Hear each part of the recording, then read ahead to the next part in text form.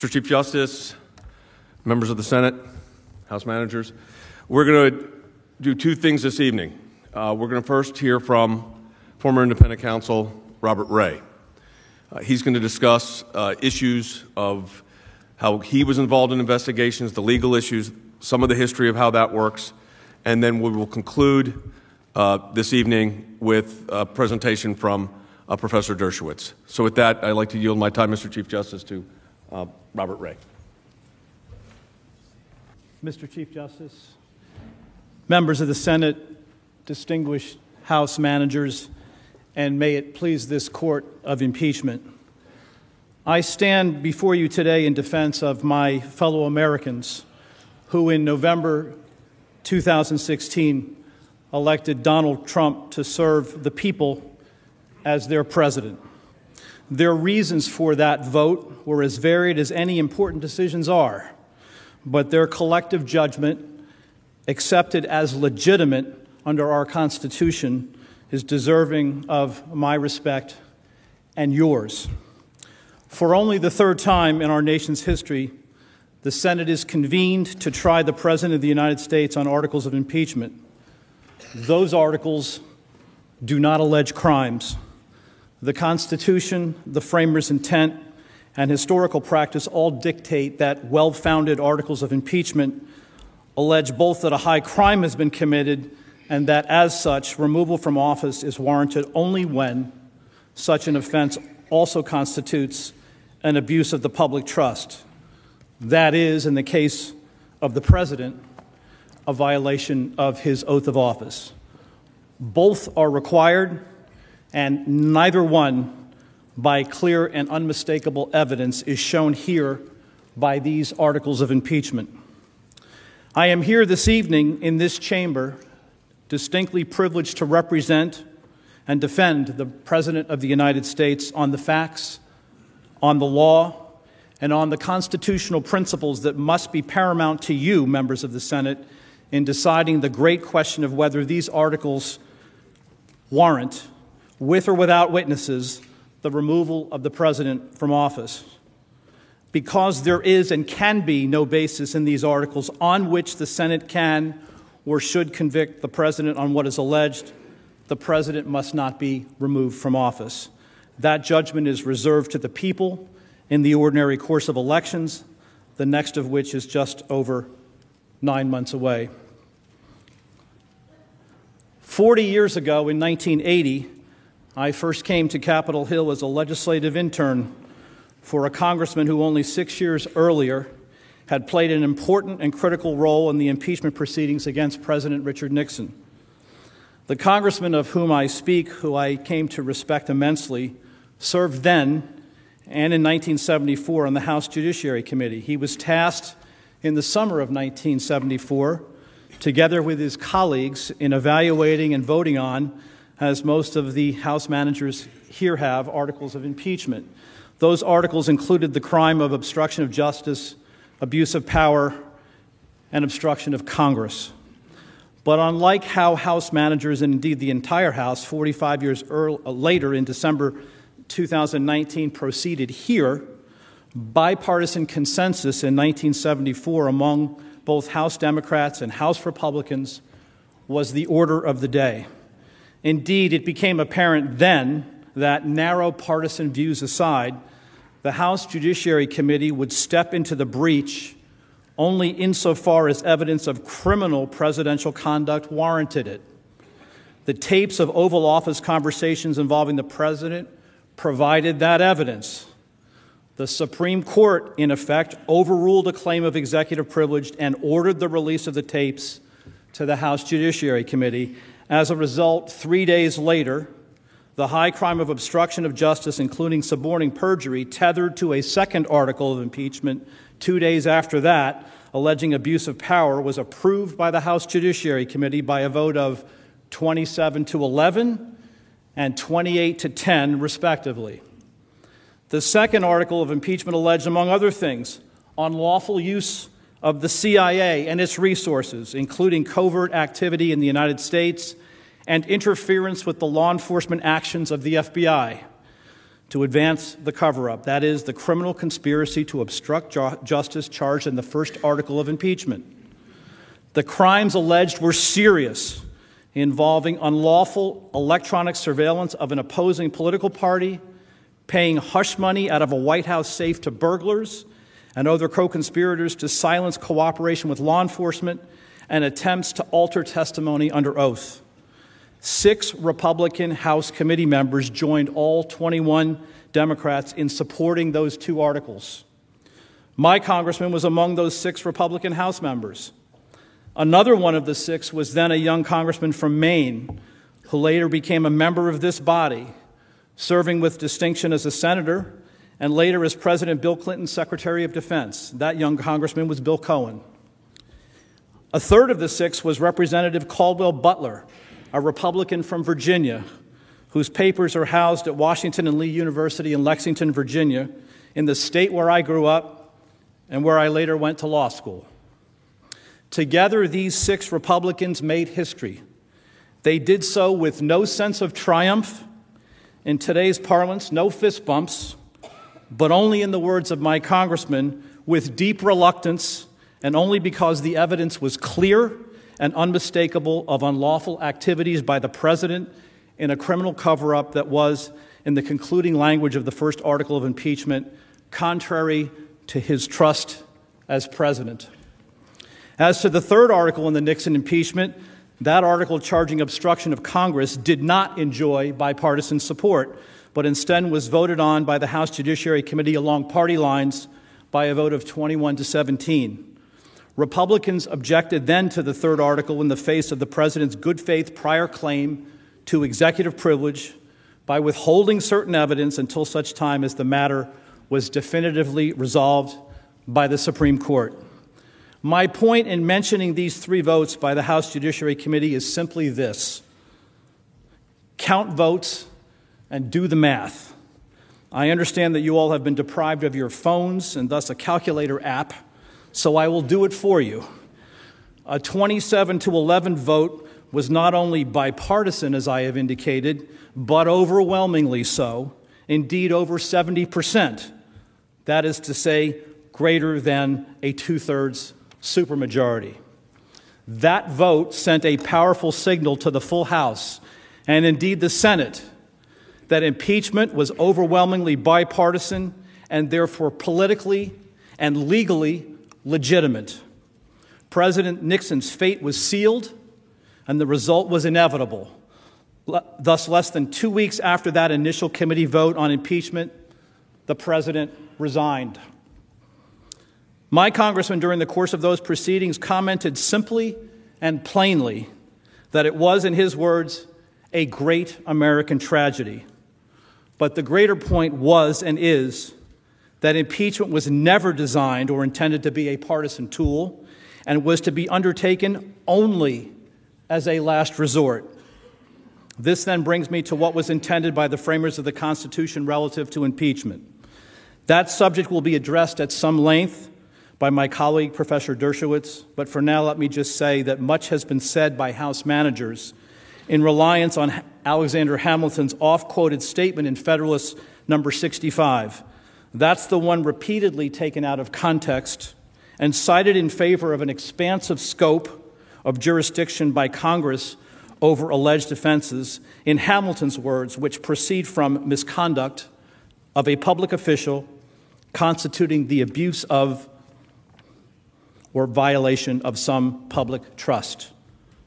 The irony that Hamilton, the greatest proponent in this country of executive and presidential authority that perhaps ever lived, should be front and center in this partisan impeachment effort to remove a duly elected president from office, is apparently lost on House impeachment managers. I dare say that Hamilton would roll over in his grave at the end of Wall Street in New York City to know that, contrary to what he explicitly acknowledged in Federalist number 69, that a president can only be removed from office upon conviction of treason, bribery, or other high crimes and misdemeanors. We should just read the word crime right out of the impeachment clause of the Constitution and proceed merrily along the way towards an impeachment trial with witnesses, no less, of a president duly elected by the people. And for what? Articles of impeachment that do not even allege crimes. President Trump is right. That course, if sustained, cheapens the impeachment process and thus is an American tragedy all its own. Indeed, none other than President Clinton's highly respected White House counsel, Charles Ruff, during the impeachment trial 21 years ago in January 1999, stated it best, and I quote, "To argue, as the managers do, that the phrase other high crimes and misdemeanors was really meant to encompass a wide range of offenses simply flies in the face of the clear intent of the framers, who carefully chose their language, knew exactly what those words meant, and knew exactly what risks they intended to protect against," close quote. One of those concerns and risks, Counselor Ruff went on to explain, was that impeachment be limited and well-defined. For our purposes here, what is required is both that crimes be alleged and that those crimes be of the type that, in particular, are so serious that they, again in Mr. Ruff's words, quote, "subvert our system of government and would justify overturning a popular election," close quote.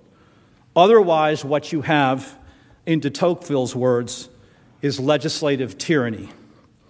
That, taken in its proper context, members of the Senate, I respectfully submit, is what Alexander Hamilton well understood and meant, and so did my congressman. That congressman was, of course, Hamilton Fish Jr. Actually, he was not really Jr., but Hamilton Fish IV.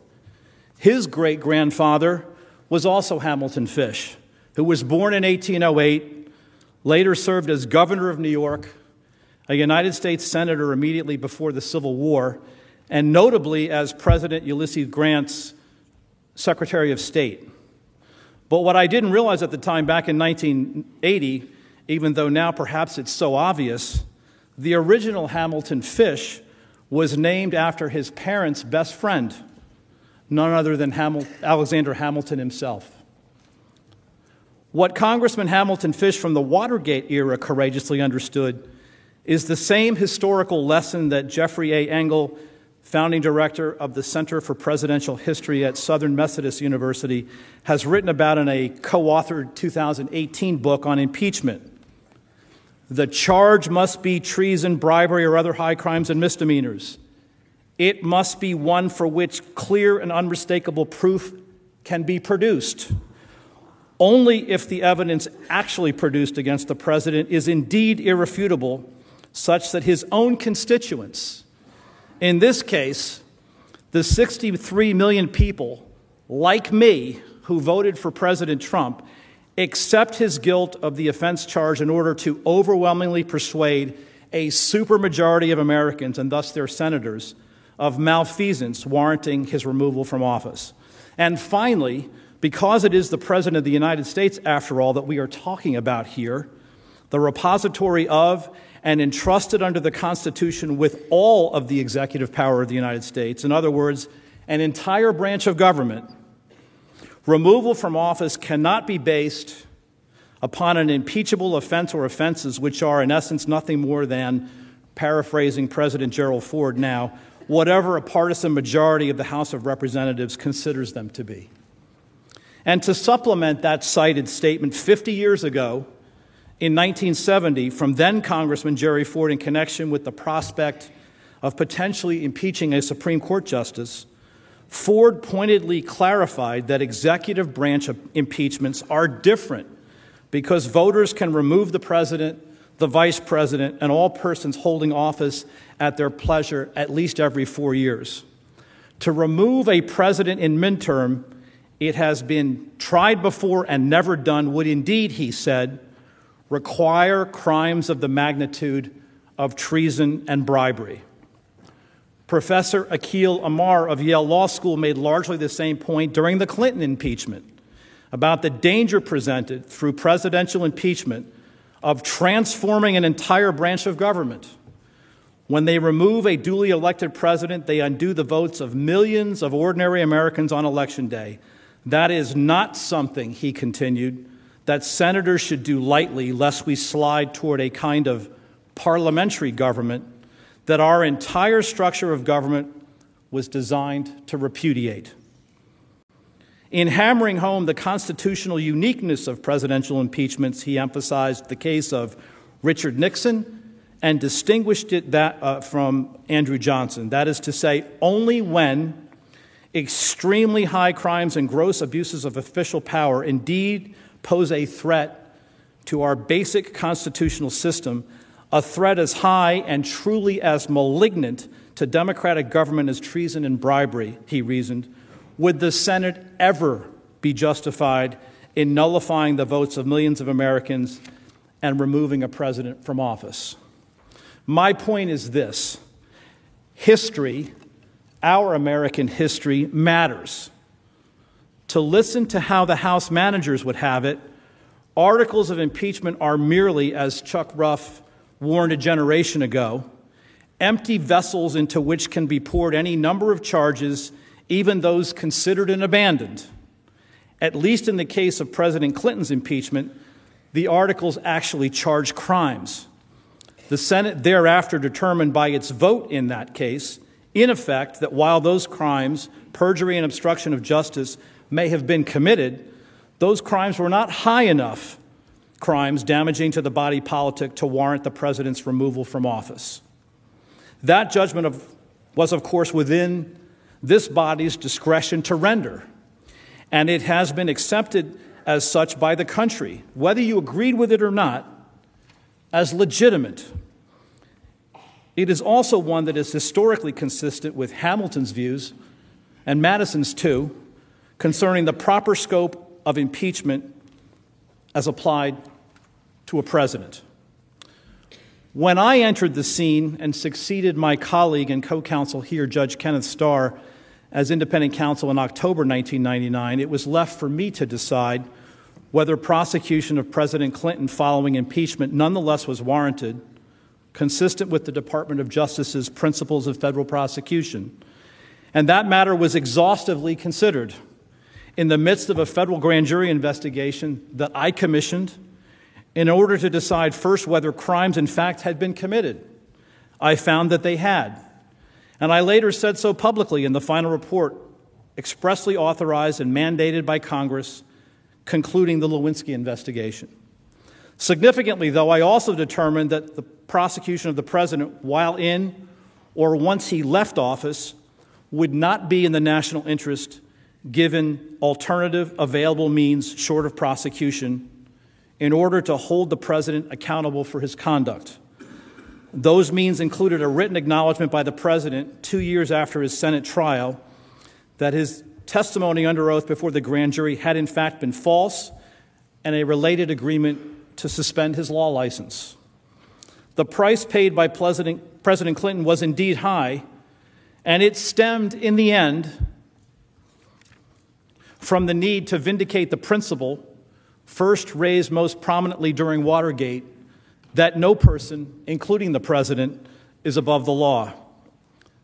Despite President Clinton's subsequent protestation in his memoirs that I was just another federal prosecutor out to extract, in his words, a pound of flesh, I credit the president to this day with agreeing to do what was necessary in order to exercise my discretion not to prosecute, namely that for the good of the country and recognizing the unique place that the president, indeed any president, occupies in our constitutional government, accountability and discretion go hand in hand and permitted, indeed demanded, such an appropriate resolution. It enabled the country to move on, and it was as much, if not more, a credit to Bill Clinton than to any credit I received or deserved that we were able to reach agreement and avoid any further partisan recriminations or interference with the will of the American people in electing and re-electing President Clinton in the first place and his successor, President George W. Bush. In short, I was absolutely mindful and exceedingly concerned throughout my tenure as independent counsel that, although crimes had been committed, Bill Clinton was the elected official placed in office by voters throughout the nation and head of the executive branch, and I was not. The lesson for me was a simple one that I am sure every American citizen, whatever their own experience or political perspective, can understand. Be humble and act with humility, never being too sure that you are right. Today, 20 years later, what have we learned from that experience? I fear that the answer to that question is nothing at all. If these impeachment articles now are sustained beyond summary resolution in favor of acquittal, impeachment in the future literally will mean not only that proof of high crimes is no longer necessary to sustain the effort, but that no crime at all is sufficient, so long as a partisan majority in the House says so. And thus, during the past 4 months alone, we have witnessed the endless procession of legal theories used to sustain this partisan impeachment, from treason to quid pro quo to bribery to extortion to obstruction of justice to soliciting an illegal foreign campaign contribution to a violation of the Impoundment Control Act to who knows what all is next. What you are left with then are constitutionally deficient articles abandoning any pretense of the need to allege crimes that are another vehicle or weapon, if you will, in order to damage the president politically in an election year. It is, I submit, decidedly not in the country's best interest to have the prosecution of the grave issue of impeachment and the drastic prospect of removal from office become just politics by other means, any more than it would be appropriate for the huge power of prosecution of offenses under the Federal Criminal Code to be exercised not on the merits without fear or favor, but instead as a raw, naked, and pernicious exercise of partisan power and advantage. I have spent the better part of my professional life for over 30 years as a federal prosecutor, for 13 years through 2 independent counsel investigations, and now as a defense lawyer for over 17 years, trying my level best always to ensure that politics and prosecution do not mix. It must not happen here. A standardless and partisan impeachment is illegitimate and should be rejected as such, overwhelmingly by this body, I hope and submit, or alternatively, and if need be, by only a partisan Republican majority for the good of the country. Turning now to what the House managers have alleged. Regarding the first article, the House Judiciary Committee report on impeachment contains a rather extraordinary statement. It says as follows, and I quote, "Although President Trump's actions need not rise to the level of a criminal violation to justify impeachment, his conduct here was criminal," close quote. So in short, we needn't bother in an impeachment article charging the president with a crime, implicitly recognizing that there is insufficient evidence to prove that such a crime was committed, but we're going to say that the president's conduct was criminal nonetheless. Aside from being exceedingly unfair to call something criminal and not stand behind the allegation and actually charge it, it just ain't so.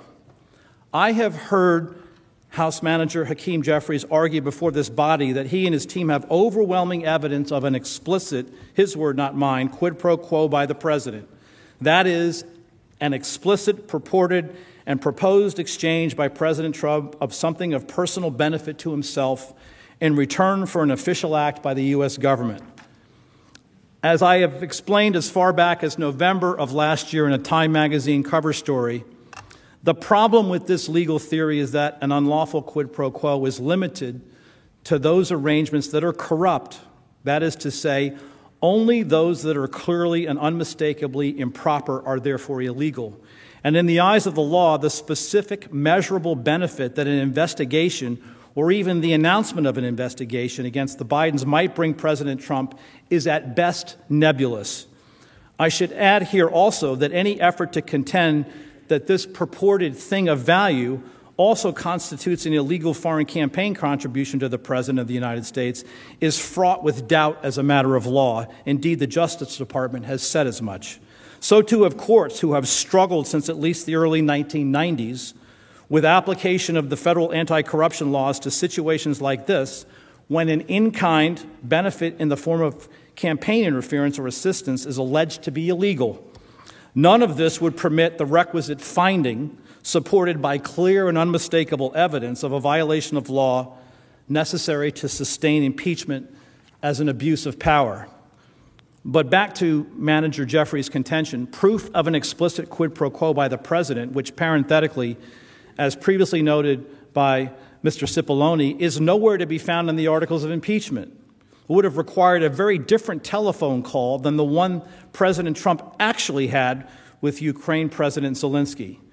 As I tried to explain in the Time magazine piece, an explicit quid pro quo for alleged improper campaign interference would have had President Trump saying to his counterpart in Ukraine, in words or substance, "Here's the deal," and followed up by explicitly linking a demand for an investigation of the Bidens to the provision or release of foreign aid.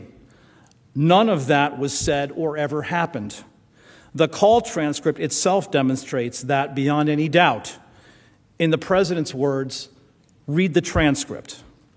By the way, the demand characterization apparently creeps into this phone call largely as the result of Army Lieutenant Colonel Alexander Vindman's testimony, where he equates a request based upon his military experience and having listened in on the call by a superior officer, in this case the commander-in-chief, as the same thing as an order in the chain of command.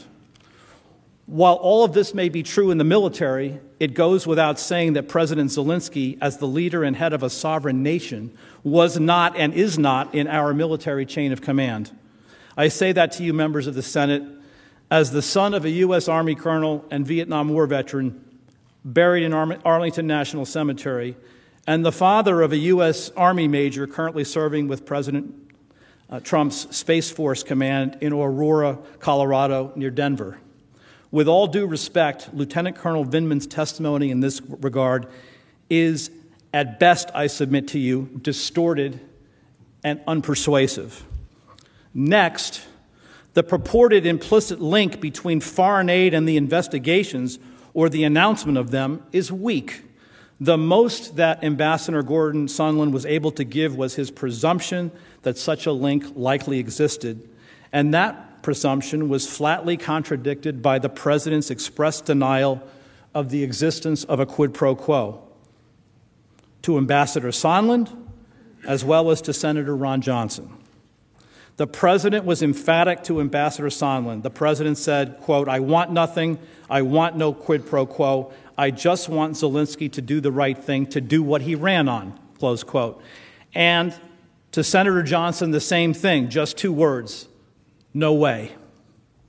Recognizing this flaw in the testimony, House managers have focused instead on an alternate quid pro quo rationale that the exchange was conditioned on a foreign head of state meeting at the White House in return for Ukraine publicly announcing an investigation of the Bidens. In the House Judiciary Report, it states as follows, and I quote, "It is beyond question that official White House visits constitute a formal exercise of governmental power within the meaning of McDonnell," close quote. Not so fast. Actually, the Supreme Court in McDonnell helpfully boiled it down to only those acts that constitute the formal exercise of government power and that are more specific and focused than a broad policy objective. An exchange resulting in meetings, events, phone calls, as those terms are typically understood as being routine, according to the Supreme Court's definition of an official act, do not count. The fact that the meeting involved was a formal one, with all of the trappings of a state visit by the President of Ukraine and hosted by the President of the United States, makes no difference. The Supreme Court is talking about an official act as a formal exercise of decision-making power, not the formality of the visit. Even if the allegation were true, this could not constitute a quid pro quo. I should know. I argued, in effect, the contrary proposition in United States versus Sun Diamond before the Supreme Court over 20 years ago in 1999. That proposition lost unanimously. The vote was 9-0. In any event, the coveted meeting, and it was, after all, just a meeting, whether at the White House or not, was not permanently withheld. It later happened between the two presidents at the United Nations in New York City at the first available opportunity in September 2019. Finally, the argument by Chairman Jerry Nadler that this call by President Trump with President Zelensky represented a, quote, extortionate demand, close quote, is patently ridiculous. The essential element of the crime of extortion is pressure. No pressure was exercised or exerted during the call. Ukrainian officials, including President Zelensky himself, have since repeatedly denied that any such pressure existed. Indeed, to the contrary, the evidence strongly suggests Ukraine was perfectly capable of resisting any efforts to entangle itself in United States domestic party politics and partisanship. What then remains of the first article of impeachment? No crimes were committed. Indeed, no crimes were even formally alleged. In that regard, what exactly is left? It's not treason. Ukraine is our ally, not our enemy or our adversary. And Russia is not our enemy, only our adversary. It's not bribery. There's no quid pro quo. It's not extortion, no pressure. It's not an illegal foreign campaign contribution. The benefit of the announcement of an investigation is not tangible enough to constitute an in-kind campaign contribution warranting prosecution under federal law. And it's also not a violation of the Impeachment Control Act. Let's take a look at that last one for a moment, shall we? The U.S. Government Accountability Office, an arm of the United States Congress, in its infinite wisdom has decided, contrary to the position of the Executive Branch Office of Management and Budget, OMB, that while the President may temporarily withhold funds from obligation, but not beyond the end of the fiscal year, he may not do so with vague or general assertions of policy priorities contrary to the will of Congress. The President's response to this interbranch dispute between Congress and the executive branch was to assert his authority over foreign policy to determine the timing of the best use of funds. Ultimately, this is a dispute that has constitutional implications under separation of power principles about which this body is well familiar.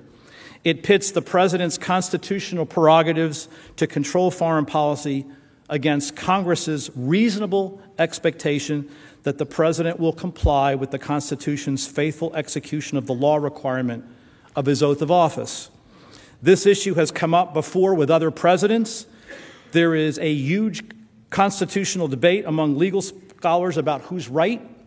Law review articles have been written about it, one as recently as last June in the Harvard Law Review. Congress, through its arm, the GAO, have an opposing view from that of the administration and OMB. Big surprise. I am reminded of one of President Kennedy's famous press conferences where he was asked to comment about a report that the Republican National Committee had voted a resolution that concluded he was a total failure as president. He famously quipped, "I am sure that it was passed unanimously." That is all that this is here, politics. No more, no less. And in the end, what are we talking about? The temporary hold was lifted and the funds were released, as they had to be under the law, and as acknowledged was required by none other than Acting Chief of Staff Mick Mulvaney 19 days before the end of the fiscal year on September 11th, 2019. In any event, an alleged violation of the Impeachment Act can no more sustain an impeachment article than can an assertion of executive privilege in opposition to a congressional subpoena absent a final decision of a court ordering compliance with that subpoena. Mere assertion of a privilege or objection in a legitimate interbranch dispute is a constitutional prerogative. It should never result in an impeachable offense for abuse of power or obstruction of Congress. And yet, in a last-ditch effort to reframe its first article of impeachment on abuse of power, House managers, as part of the House Judiciary Committee report, have gone back into history, always a treacherous endeavor for lawyers. They now argue that President Andrew Johnson's impeachment from over 150 years ago, following the end of the Civil War and during Reconstruction, was not about a violation of the Tenure of Office Act, which, after all, was the violation of law charged as the principal article of impeachment, but instead rested on his use of power with illegitimate motives.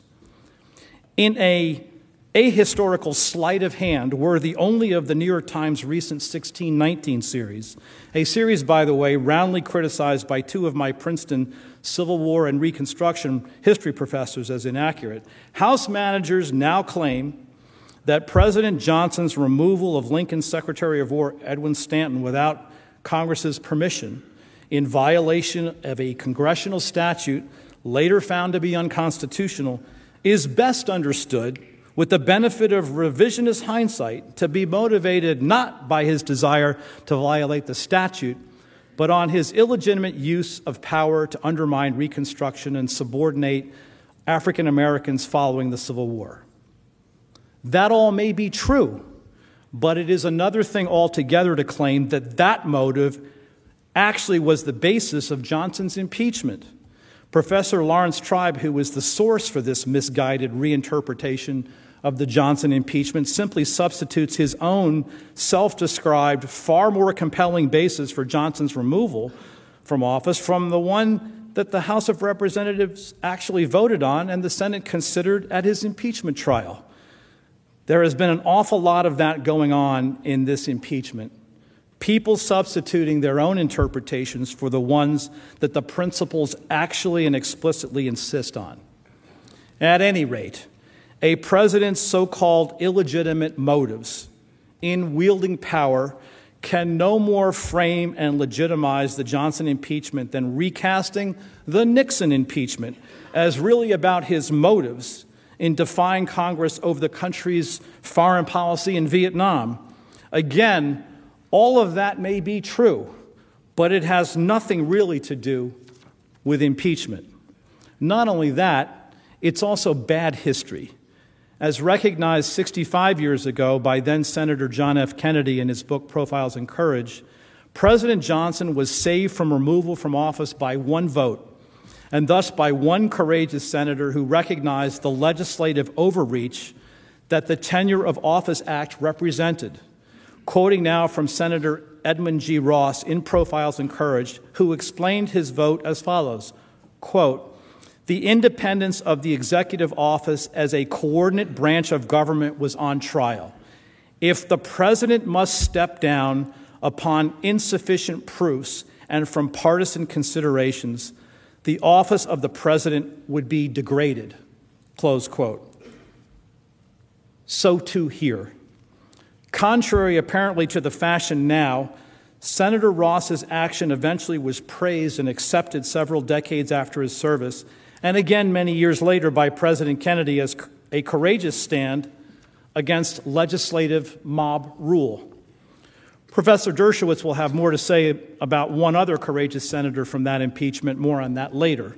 For now, the point is that our history demonstrates that presidents should not be subject to impeachment based upon bad or ill motives, and any thought to the contrary should strike you, I submit, as exceedingly dangerous to our constitutional structure of government.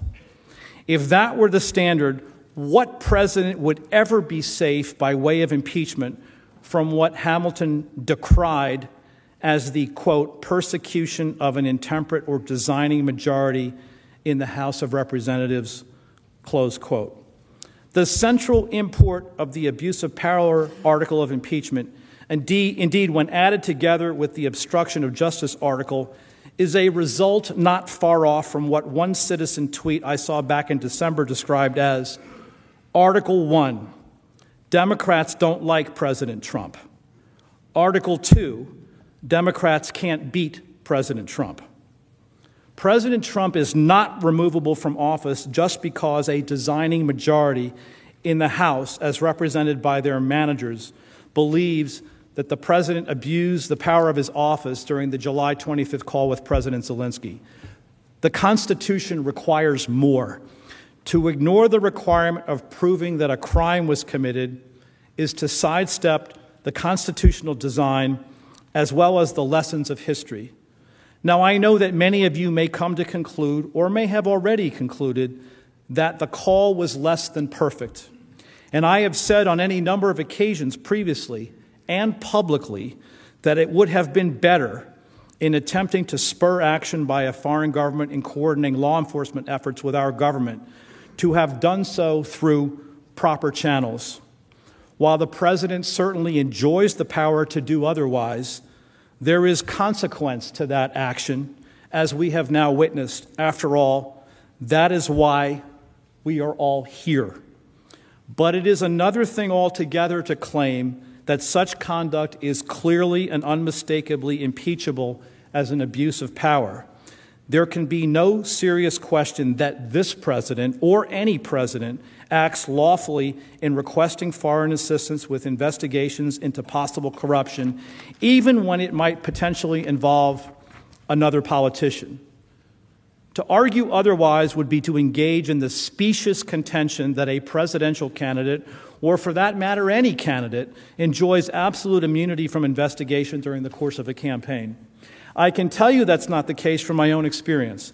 I did so during 2000 in investigating Hillary Clinton while she was running for office to become a United States Senator from New York, to which she was elected. My point simply is this.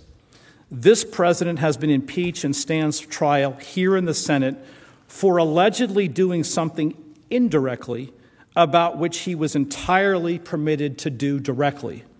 That cannot form a basis as an abuse of power article sufficient to warrant his removal from office. Turning now to the second article of impeachment. As we argued in our written trial brief, at the outset, it must be noted that it's at least a little odd for House managers to be arguing that President Trump somehow obstructed Congress when he declassified and released what is the central piece of evidence in this case. And that's, of course, the transcript of the July 25th call, as well as the call with President Zelensky that preceded it on April 21, 2019. Release of that full call record should have been the end of this claim of obstruction, but apparently not. Instead, again relying on United States versus Nixon, House managers have proffered a broad claim to documents and witnesses in an impeachment inquiry, notwithstanding the Nixon court's limited holding that an objection by the president based on executive privilege could only be overcome in the limited circumstances presented there, where the information sought was also material to the preparation of the defense by his co-conspirators in pending cases awaiting trial following indictment. In other words, a defendant's Sixth Amendment right to a fair trial in collateral proceedings was what the court actually found dispositive in rejecting the president's claim of privilege to prevent Congress from gaining access to the Watergate tapes. All subsequent administrations have defended that narrow exception against any general claim of access to executive branch, confidential communications, documents, and witnesses who are the president's closest advisors. Thus, it should be a matter of accepted wisdom and historical premise that a president cannot be removed from office for invoking established legal rights, defenses, privileges, and immunities, even in the face of subpoenas from House committees. Back in 1998, Professor Tribe called out any argument to the contrary as frivolous and dangerous. House managers respond now by arguing nonetheless that the president has no right to defy a legitimate subpoena, particularly, I suppose, when their impeachment efforts are at stake. And thus, it is an issue rising to the level of an interbranch conflict that in our system of government, only accommodation between the branches and ultimately courts can finally resolve. The House chose to forego that course and to plow forward with impeachment. House managers cannot be heard to complain now that their own strategic choice can form any basis to place blame on the president for it, and worse yet, to then impeach him on that basis and seek his removal from office. That's no basis at all, as Professor Jonathan Turley persuasively has explained.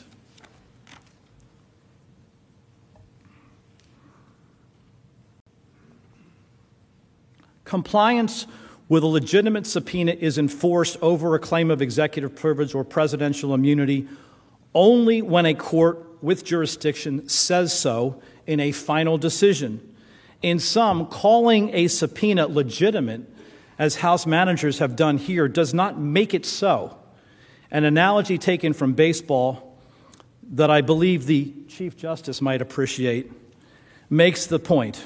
A longtime Major League umpire named Bill Clem, who worked until 1941 after 37 years in the big leagues, was once asked during a game by a player whether a ball was fair or foul. The umpire replied, "It ain't nothing until I call it." Well, I say the same thing to Chairman Schiff now. It's not a legitimate and therefore enforceable subpoena until a court says that it is. Preceding the Clinton impeachment, and indeed in response to demands not just from the Whitewater Independent Counsel, but also from several other of the independent counsel investigations that were ongoing at that time, and again, I know I was in one of them, the White House repeatedly asserted claims of executive privilege. Many of those claims were litigated for months, not weeks, and in some cases for years. So when I hear Mr. Schiff's complaint that the House's request for former White House counsel Don McGahn's testimony, grand jury material, and other documents has been drawn out since April of last year, I can only say in response, boo-hoo. Did I think at the time that many of those claims of privilege were frivolous and an abuse of the judicial process? Of course. And indeed, that was the determination of the House Judiciary Committee during the Clinton impeachment. What did they do about it? Nothing. The committee properly concluded then that those assertions of privilege, even if ill-founded, did not constitute an impeachable offense. Did I believe that the Clinton administration's actions in this regard had adversely impacted our investigation? You bet I did. And I said so in the final report. But never did I seriously consider that those efforts by the White House, although endlessly frustrating and damaging to the independent counsel's investigation, would constitute the crime of obstruction of justice or any related impeachable offense for obstruction of Congress. Instead, I and my colleagues did the best that we could in reaching accommodation with the White House where possible, or through litigation when necessary, in order to complete the task at hand to the best of our ability to do so. Any contention that what has transpired here involving this administration's assertion of valid and well-recognized claims of privileges and immunities is somehow contrary to law and impeachable is ludicrous. In short, to add to the parade of criminal offenses not sustained on this impeachment, there was no obstruction of justice or of Congress, period. The president cannot be impeached and removed from office for asserting, subject to judicial review, what he has every right to assert. That is true now, as it has been true of every president all the way back to President George Washington. In short, as to both articles of impeachment, all the president is asking for here is basic fairness and to be held to the very same standard that both House Speaker Nancy Pelosi proffered in March 2019 and which previously was endorsed during the Clinton impeachment in strikingly similar language by House Manager Jerry Nadler 20-odd years ago in 1998. The evidence must be nothing less than, quote, compelling, overwhelming, and bipartisan, close quote. We agree.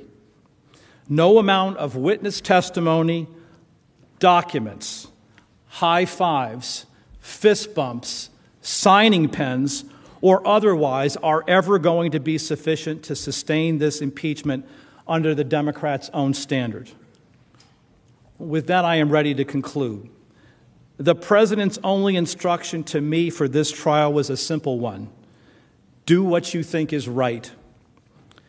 As a country, we need to put a stop to doing anything and everything that we can do and start doing what's right and what needs to be done in the nation's best interests.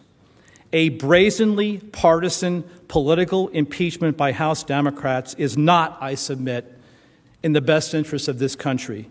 Because in the final analysis, we will all be judged in the eyes of history on whether in this moment we acted with the country's overriding welfare firmly in mind, rather than in advancing the cause of partisan political advantage.